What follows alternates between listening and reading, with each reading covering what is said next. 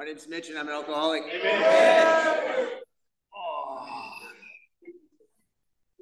nice to be here. Thanks for that amazing intro. Such energy in that. It's nice to be wanted. I want to thank Ryan for asking me to do this over text. I've never met Ryan. I don't know who he is, but he shot me a text, said, will you speak? And I said, yes, because that's what I was taught to do. So thanks, Ryan. And I want to thank Christy for clarifying this isn't a 5-minute pitch. This is like a 45-minute pitch. And I'm like, oh my God, what? And then I was joking with her, but you should have seen the expression on her face. She was like, oh my God, do you know what you're doing? Have you ever done this before? And she asked, like, do you have any questions? And I'm like, yeah, what do I say? Thanks for being a good sport.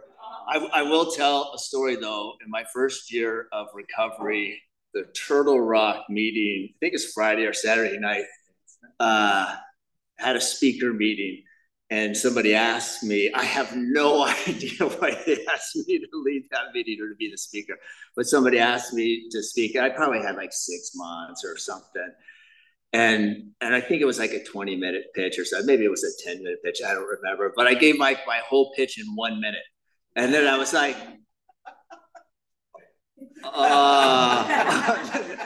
now what? And the first person I ever met in AA was Lynn D, who was he was so kind. I got my second arrest for drunk driving, and I had to go get 52 signatures on court card, and I went to the acceptance meeting at the same place, Turtle Rock. It was the first meeting I went to. My mom dropped me off, and I sat next to Lynn. And that meeting, they had napkins with cookies on them. And I felt like I was this tall, and like Lynn was this tall. And I had no idea who Lynn was or whatever, right? I didn't know what was going on. And he looked at me, and he reached out to the napkin that had the cookies that were in front of him, and he just like slid them over and put them in front of me. And I to this day, I mean, that was 1981. I still remember. I mean, it was like the kindest thing. Not like the kindest thing anybody had ever done, but it was such a kind thing. Like, it's okay, man. You're welcome, to be here.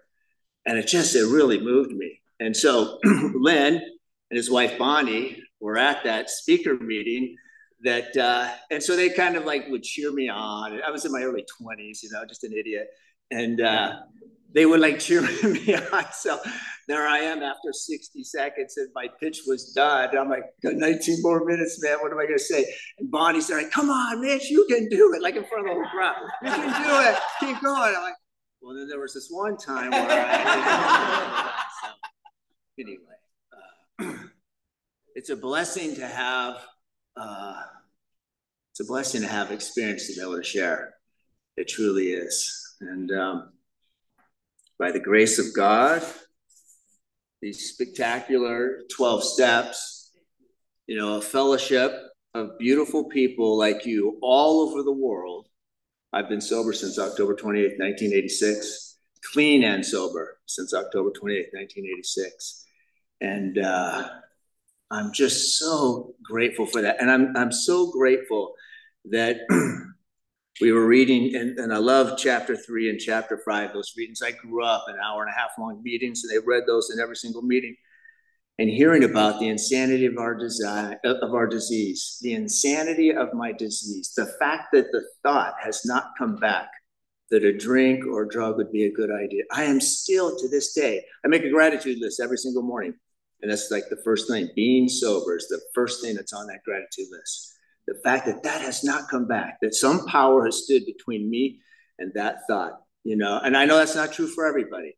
And I do a lot of work, and I believe in cause and effect, but really the grace of God, you guys, and those steps, I think is the formula that's made that work for me. And I am so, so, so grateful for that. A couple of us were talking about what it was like.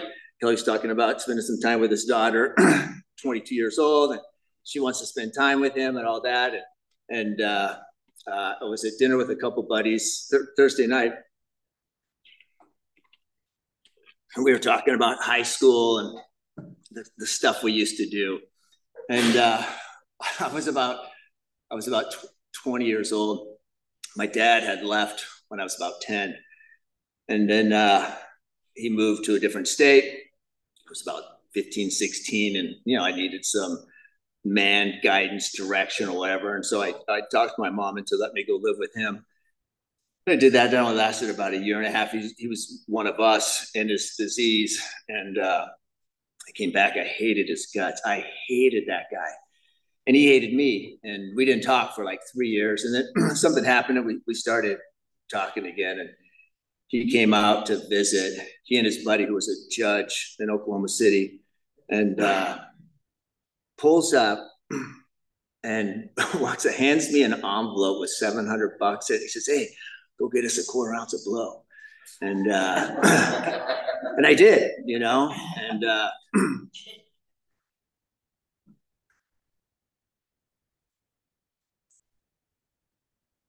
I'm just thinking about, you know, like how jacked up that is, right? Like, you know, I drank with my dad. I smoked weed with my dad. We'd go to bars and chase women together. You know, we'd hear each other blowing chow in the morning, right? Throwing up the next day. I came home from school one time and was in the middle of the day, and he'd come home from work and fell asleep and kind of lost track of time or something. And, you know, I just got out of school, was coming home and going back to football practice. And I came around the corner and he was standing there with a gun pointed at my head. And he thought it was somebody breaking into the house. He was just like, you know, still coming to, right? Had no clue what the hell was going on. And it was just kind of like messed up, you know, situation. So today, you know, Kelly's talking about going to some 80s cover band gig with his daughter and dancing for a couple of hours. I just left my house with my wife, who we just celebrated 37 years of marriage, which is just such a blessing. And my daughter and my future son-in-law. And we just spent the last couple of hours going over the last details of her wedding, which is on the 23rd of next month. And this is a nice affair. It's a beautiful, beautiful affair. And my daughter and I have this really beautiful relationship, as does my son, who got married last year, lives in New York City. He's been there for 10 years. He's moving home next year. And I share that because the difference between what the life I had with my dad and the life that I get to live today is Alcoholics Anonymous. The only difference between that, you know, grandparents, the normal people in our lives, good, solid citizens, good people, right? They didn't have the disease. They didn't go through the insanity. But the difference, the total difference, is what I was taught here in AA. You know, the principles of honesty, integrity, keeping your mouth shut. Man, let me tell you this, man. The number one thing I was taught here, I mean, besides, you know, go to Beats, work the steps, get a sponsor, get a relationship with the power of grading yourself, get commitments and all that stuff. But the one thing outside that, don't take the first drink. And the second one right next to that is keep your mouth shut. You know, nobody cares about my opinion. They really don't. And, but I just think the gift of Alcoholics Anonymous, you know, we'll have 150 people at this wedding. I'll get up for a couple of minutes and say something, you know, beautiful about her. But really, my heart will just be singing the entire time, thinking, you know what? Not just like if I had never gotten here, I would have never had, you know, a family in my life. But if I hadn't stayed here, if I didn't continuously do what's available for us, right? It's a microscopic amount of inconvenience, really, when you think about it. I mean, my selfishness and self-centeredness, the delusion will tell me this is a lot of work, man. Or this is inconvenient. Or, oh my God, I have to drive I have to wear pants tonight. Jesus. I mean, there's a lot, right? So, I mean, my mind, my disease will tell you that. But quite honestly, it's a super small price to pay compared to the spectacular life that we get to live. I mean, just the fact that, and thank you very much, Greg. Greg. I reached out to Greg today. I had someone, anyway, thank you for leading. I appreciate that. And I love what you said. You know, I love the effects produced by alcohol, which is in our doctor's opinion. And I agree. We were joking a little before the meeting. So, yeah, I like that too. And mine was like oblivion, blackout. But today I love the effects produced by Alcoholics Anonymous. You know, 36 years of continuously doing this thing. I get to live this life. It's just unbelievable. And the fact that that hasn't come back in, you know, is first and foremost. But the fact that I can practice these principles in all our affairs, I can continue to take an inventory of myself. I can clean something up when I'm wrong immediately, ask God for some guidance and direction. I've got some, you know, a plan for the, you know, in the morning. He tells me, I mean, it's pretty simple. Just flip to page 86. What upon awakening, here's what you do. And then it says with a couple of more paragraphs throughout the day. And then when we go back up to the top, it's kind of funny how he had that design, but we go back to the top and say, hey, when we try at night, just answer the questions, right? If I just follow that recipe, get in line and do what you guys do, you know, I get to have this amazing life. So anyway, I'm clearly not a very linear speaker. So that's what it's like, you know.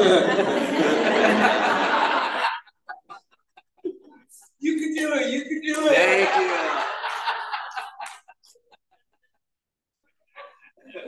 You know, it's so cool to just be comfortable in your own skin, right? Hey, I've been sober 36, almost 37 years. I've been sober 2.5 times longer than I drank or used. I've been sober, for the math people in here, 60% of my life. I mean, that's a lot of AA, right? That's a lot of Alcoholics Anonymous. And we were talking about, a lot of people want me to fix Tim. You know, sorry. So, but the delusion of that, it's like, I'm powerless over alcohol. I'm powerless. I'm powerless. Powerless over me, powerless over you, powerless over him, powerless over all of them stuff. So it's just kind of like, I can't do that stuff.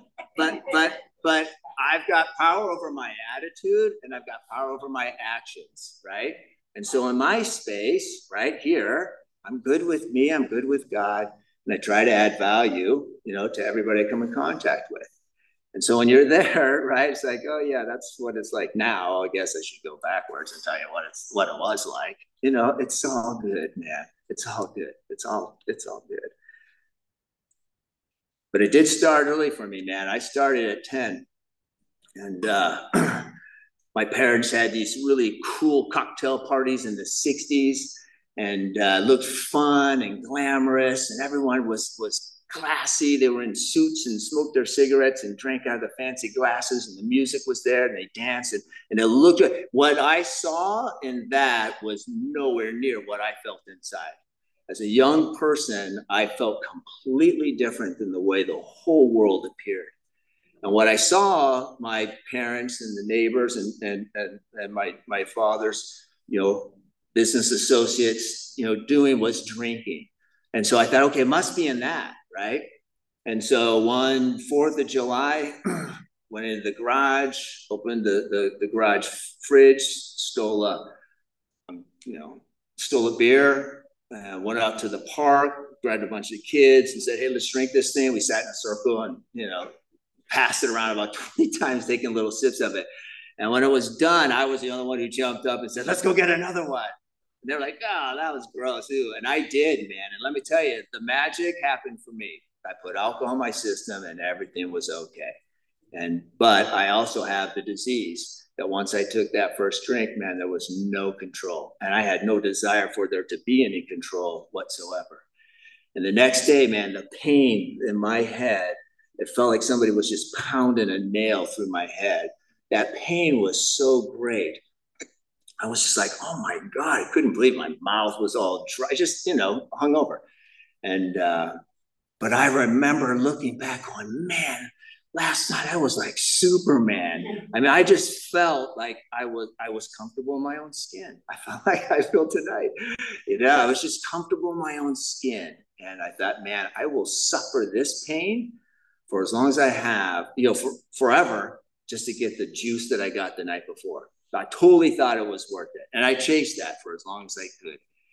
And a few months later, I grew up in Huntington Beach. A few months later,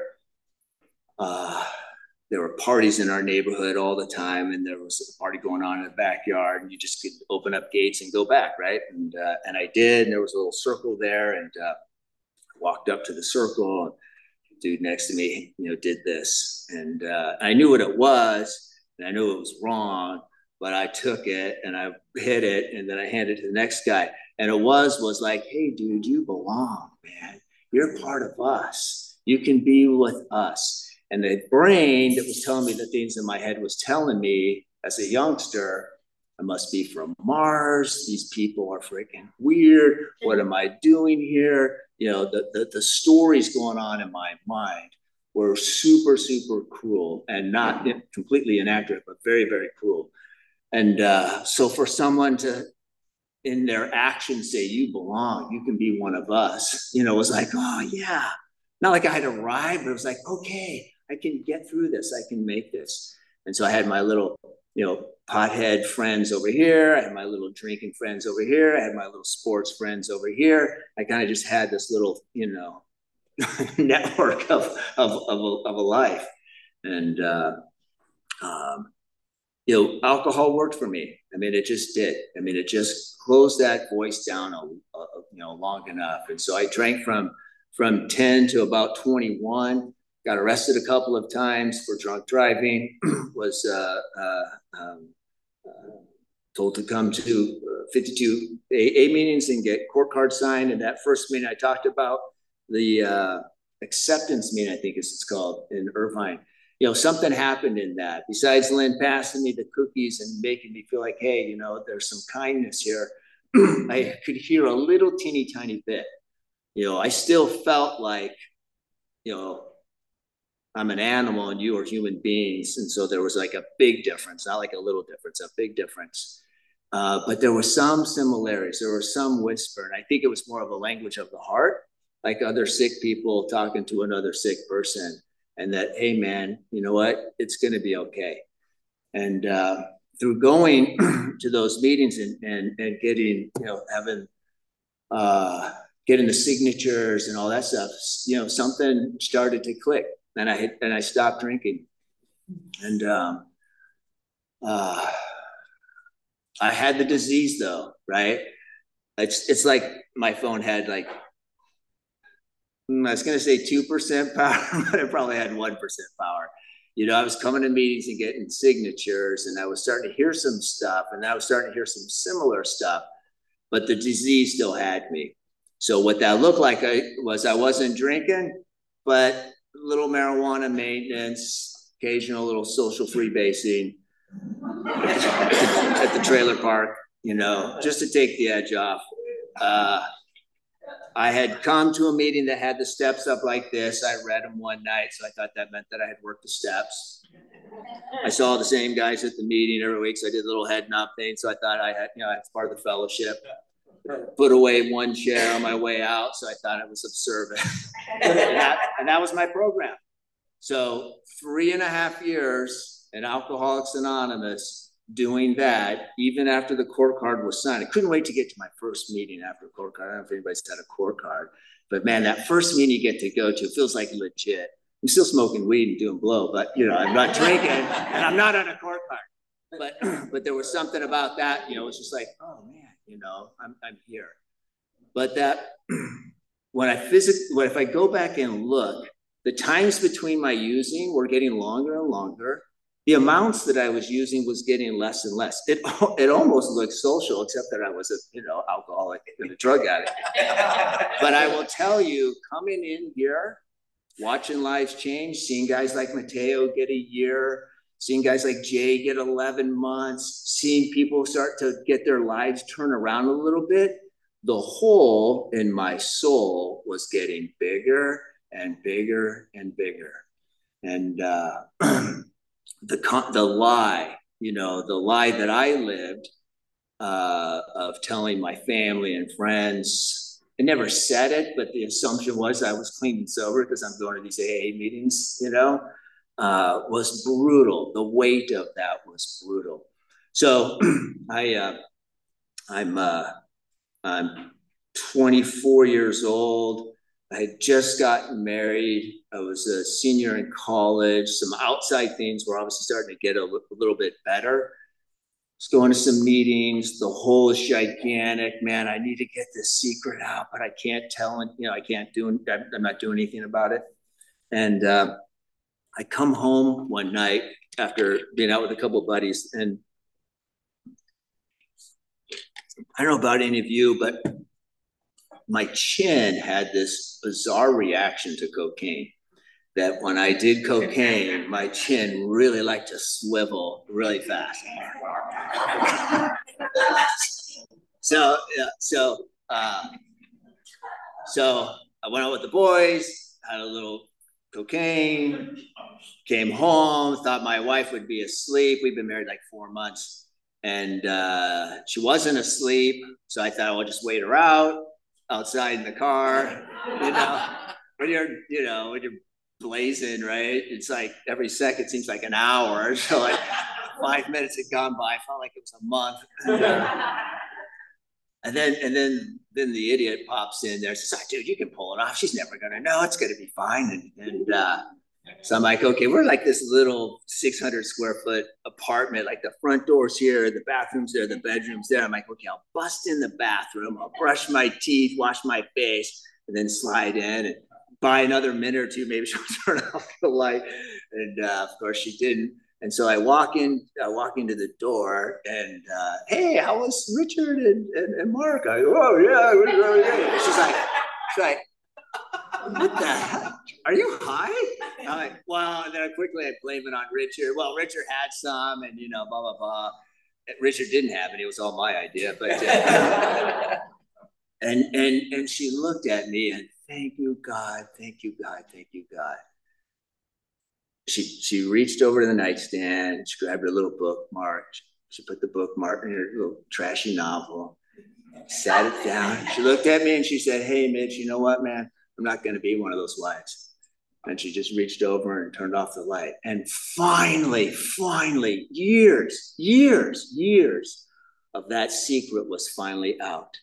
And I freaking jump on the bed, crying, begging her to help me. Please, stop. And she's like, you're an idiot. You've been going to AA for 3.5 years. I can't help you. Get your own help. Either get the help or get out. That was it. And thank God, she had the courage, to say that. And next day I asked the guy for help. And there was a guy, Mark G, who had a couple of years and he was doing the deal. He went to men's meetings. He was taking guys through the steps. He had commitments. And he had what I wanted, man. And I asked him, I said, hey, I need help. Will you be my sponsor? And he said, are you willing to go to any length? I said, I'll do anything. And then he said, all right, I don't know if this is going to work for you, right? I have no idea if this is going to work for you or not, but I'm not going to ever tell you what to do. I'm just going to show you exactly what my sponsor has shown me. I've stayed sober 2 years. Maybe you can, maybe you can't. I don't know, but I'm just going to show you what he showed me, and maybe it'll work. And man, I grabbed a hold of that dude and I did everything he said. He said, get out a piece of paper, write down Monday, Tuesday, Wednesday, Thursday, Friday, Saturday, Sunday. And then Monday, we're here at 8. Tuesday, you come to my house at 6. Then we go to this meeting. And he had me write it down. He goes, dude, take this on your fridge. And then whatever day it is, just look at the thing. That's where we're going. And I just did it. Right? I was just willing to go to any length. And I finally surrendered. And I believe that the alcoholism is that little whisper, the little seduction, the little story we tell ourselves. I'm unique. I'm different. I don't need to do those steps. I read them. I got it. Right? Yeah, I'm willing to do all that stuff. Yeah, God, thanks, help. That's so. I believe that's the disease keeping me from fully engaging into this thing. And then through his example more than anything, and then his instruction, which was what his sponsor showed him, man, I got 30 days, and then I got 60 days, and then I got 90 days, and then 6 months, and then 9 months, man. I remember getting 9 months going, oh my God, I couldn't believe I had 9 months clean and sober. At this point, it's been about almost 4.5 years I've been coming to AA, right? So it's not like, hey, first time in and like, hey, this is cool. It's like, I didn't know if this was going to work for me because the voices were still there. The voices were there. You're a piece, you know, you have no value. You don't matter. Life is hard. I can't, right? The belief system was there, and it's rooted in about 1,000 different branches out there. So I got that story going on in my head, starting to get a little bit of power. I haven't smoked any weed. I haven't done any blow. I haven't drank in a few years at this point, you know, but I started to get a little bit of traction, and then a little bit of traction. And the magic for me was in the middle of my 9th step, I used to steal booze from grocery stores. I had no money. I needed a drink. I'd go to stores. I'd grab bottles, put in my pants, and walk out. And so obviously that was on my 8th step, and I had to go back and pay all those stores back. And there was a liquor store, it's still there in Huntington, Hilltop Liquor, on the beach in Indianapolis. And old man Irvine owned that, and I worked there. And at midnight, you turn off the security camera and go out and lock the door. Well, I would turn off the security camera, grab the hand truck, roll it out to my car, and fill my trunk full of booze, and then lock the door. And I had to go back there and tell him, you know, what I had done. And he kept a gun and a bat under the register and behind the counter, and he wasn't afraid to use it. You know, that's what that little store fed his family. And stealing from him was the worst thing you could do. So to go back to him, who had employed me there, and to tell him what I had done, and then to say, you know, and I'm trying to get sober. Part of the process is to clean up the wreckage of my past. I did wrong here, and I want to clean it up, you know. And this is how much money I owe you. I don't have that much money. I have like a third of it, but I'll come every week when I get paid and pay you.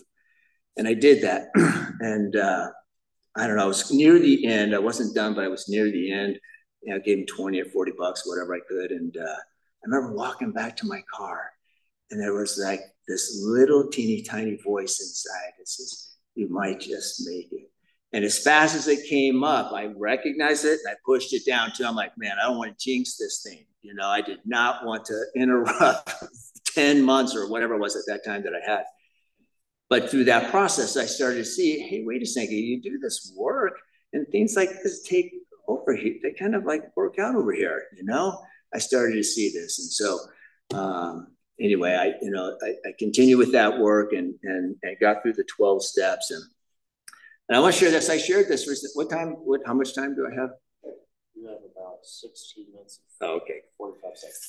So I shared this recently in a meeting, and the reaction of people surprised me. But my first definitely 10, probably close to 15, probably not 20, but around that time frame, I didn't share in meetings. The fear was still overwhelming to me. I mean, the fear, every single day to this day, still every morning, every night, I hit my knees and ask God to keep me clean and sober. But for the first probably 20 years of my sobriety, I would still say, if you could please remove just a little tiny bit of this fear, I'd be forever grateful. And it still owned me, you know, well into my sobriety. And so I share that. And it wasn't because I wasn't working steps. It wasn't because I didn't have a great morning routine. It wasn't because I didn't have a commitment or dedication or this stuff. It was part of the process.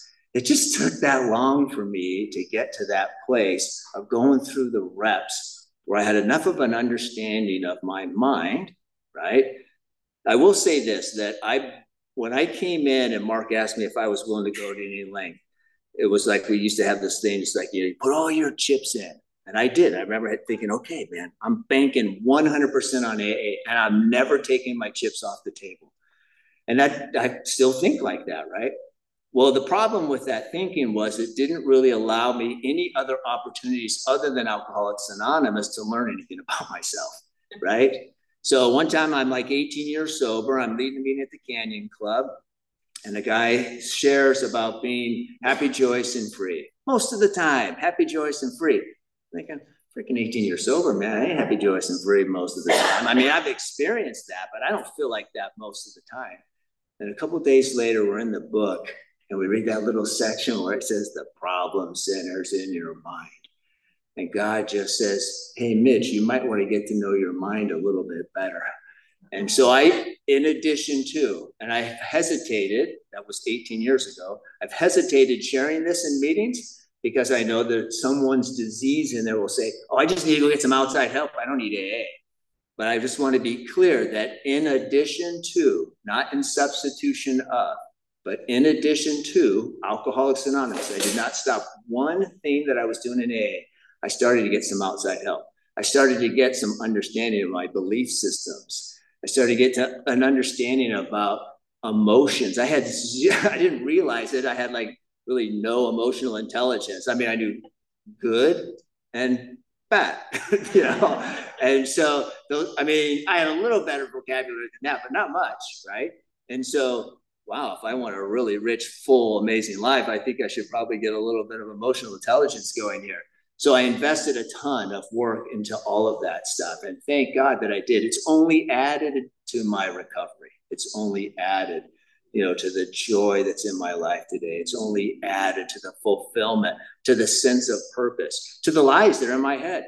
All right. I mean, my alcoholism hasn't gone away. My alcoholism, that's drinking and thinking. It's not just Jack Daniels and cocaine. That's drinking and thinking. If my perception is off, my strategy is going to be wrong. Thinking is going to tell me that to go play football, we're actually playing basketball. That ain't going to work. It's just not going to work.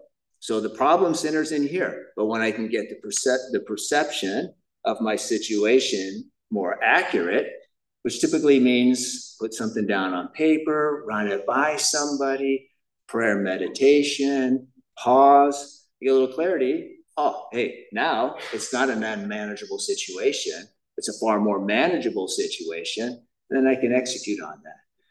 So I don't know what any of that stuff means, but if anybody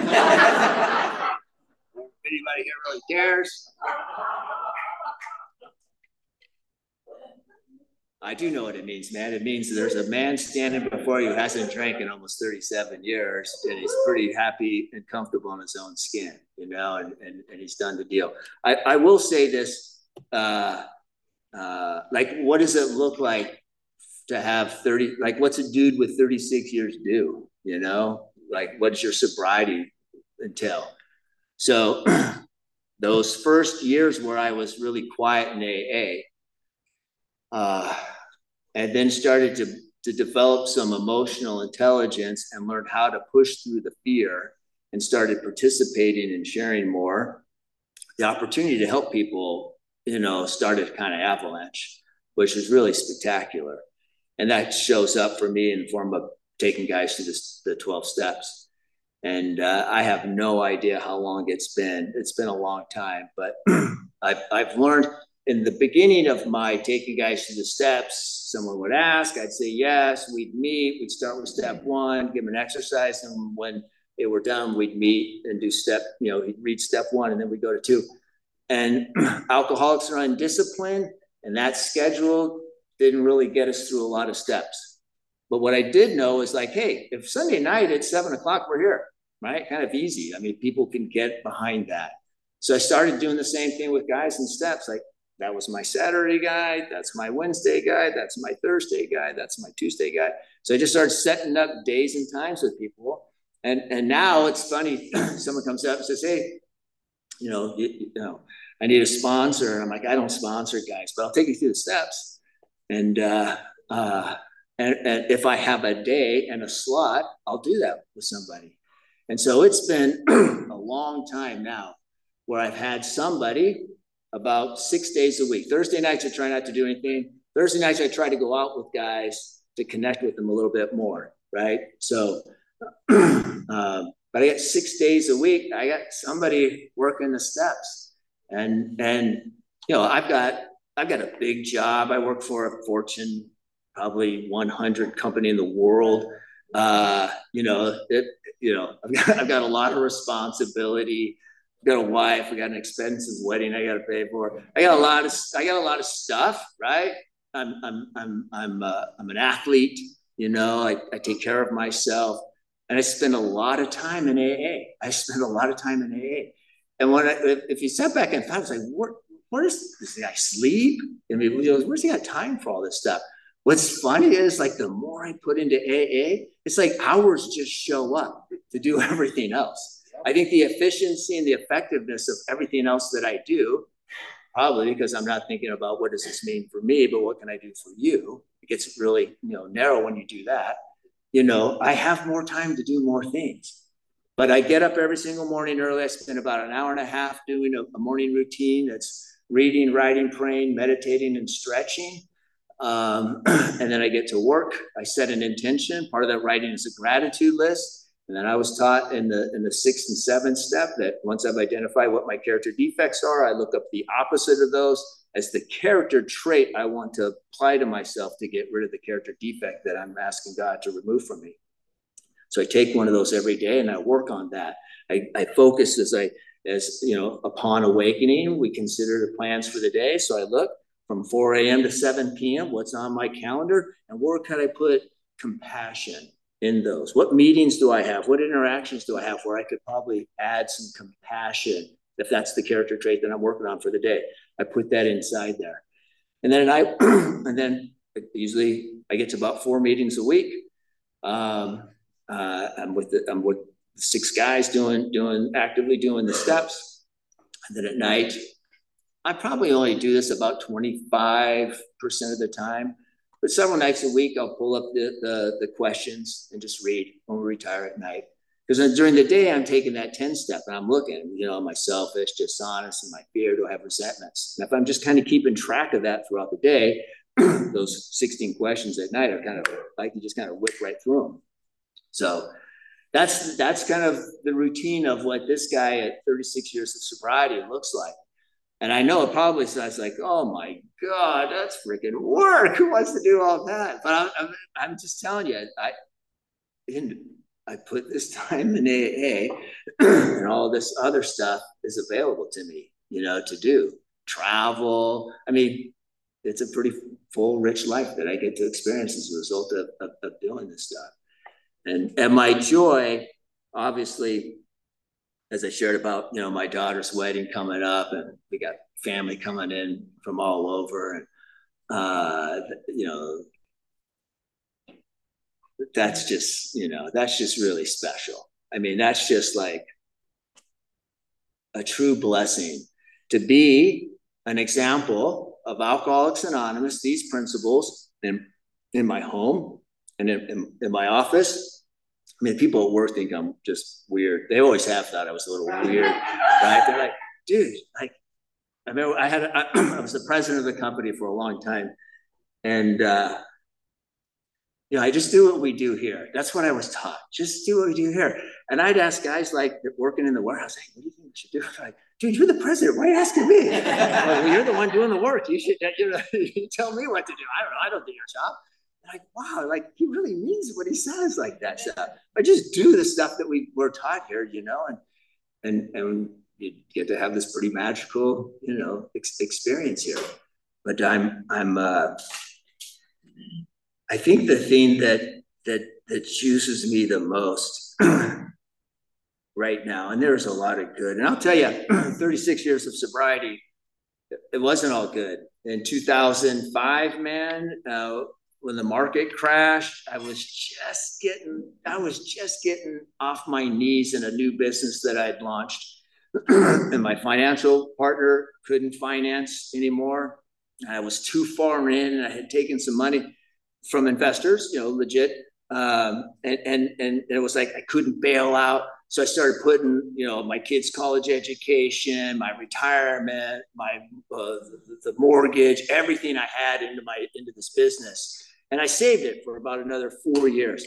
But got to the point, man, where there was nothing. I had $2.36 in my checking account. I had a son who was a sophomore in college, a daughter who was a senior in high school getting ready to go to college, a wife who had been home for 20 years taking care of us, and no prospects, man, nothing. And 24 years sober, and having to borrow $20 from a guy because the light's on in my gas tank and it's Wednesday. I'm not getting paid till Friday. And the drive is 18 miles. I get 18 miles to you do the math, right? That's when gas started going up. $20 gets me 4 gallons, gets me 64. Okay, I can get it to the paycheck. It's like, those days when you're eating the canned food that's in the pantry that you used to give to the shelter, type of stuff. And that didn't last for like a week or a month or a year. It lasted for several years. It took me 12 years to pay all that back, which happened a year ago, March. But I never stopped believing in Alcoholics Anonymous. I never stopped doing the work here. I didn't eat a couple of meals, big deal, but I always knew that God was with me. I always knew. I remember sharing, I think you had me speak at the Saturday night meeting at the Canyon Club. And it just kind of dawned on me. It's like I had God right here. I had my family right here. And I have all of you all around me. I'm safe and sound. I had a situation that was brutal, right? Not as bad as some, not a health issue with a child or something like that. Nothing wrong with my marriage or anything like that. But I have financial as the provider and all that stuff. It was brutal. But because I had paid all those guys back, the liquor stores that I had stolen from, because I paid all those guys back, I knew I'd pay these guys back. I knew it was going to take a long time. I had no idea how, but I knew if I didn't drink, kept doing this deal, someday I would. And it was a big number, but, I just paid a little bit and a little bit. It kept showing up and I kept, I went from being the president of a company at one point, owning my own business. And I worked for Milton Crackers part-time, stocking shelves for $15 an hour. And I remember being on my hands and knees in a Ralph's in Los Alamitos. And I'm down there, I'm on my hands and knees, the bottom shelf, counting how many boxes of crackers in here because I got to place a little order for $15 an hour. And I remember, and then I just sat down on my butt. And I just started laughing. It's just like, man, I've come a long way.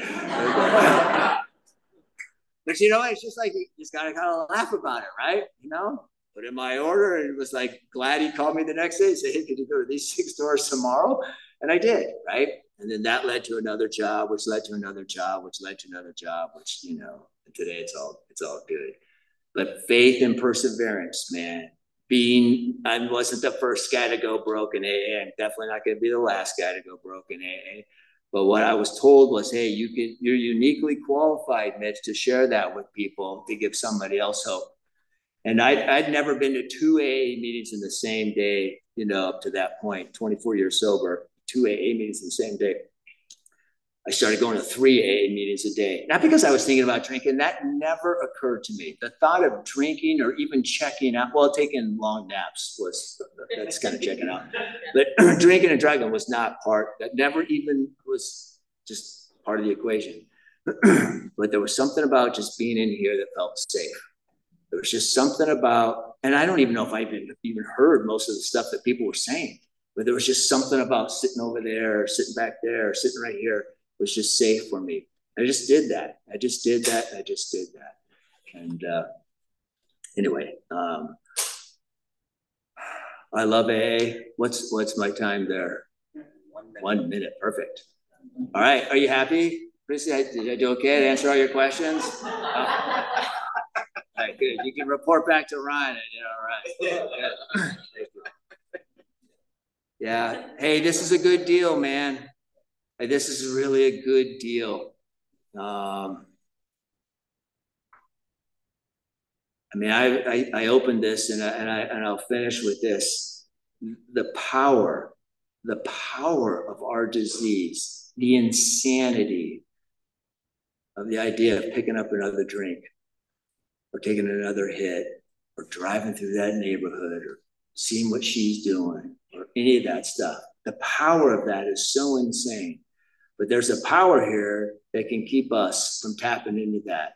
And they get to experience something incredibly way more better, way different, way deeper, way more meaningful, way more impactful. And so my prayer for you is that you find that, man. You're done, and that you find what's available to all of us here. And I love you. Thanks.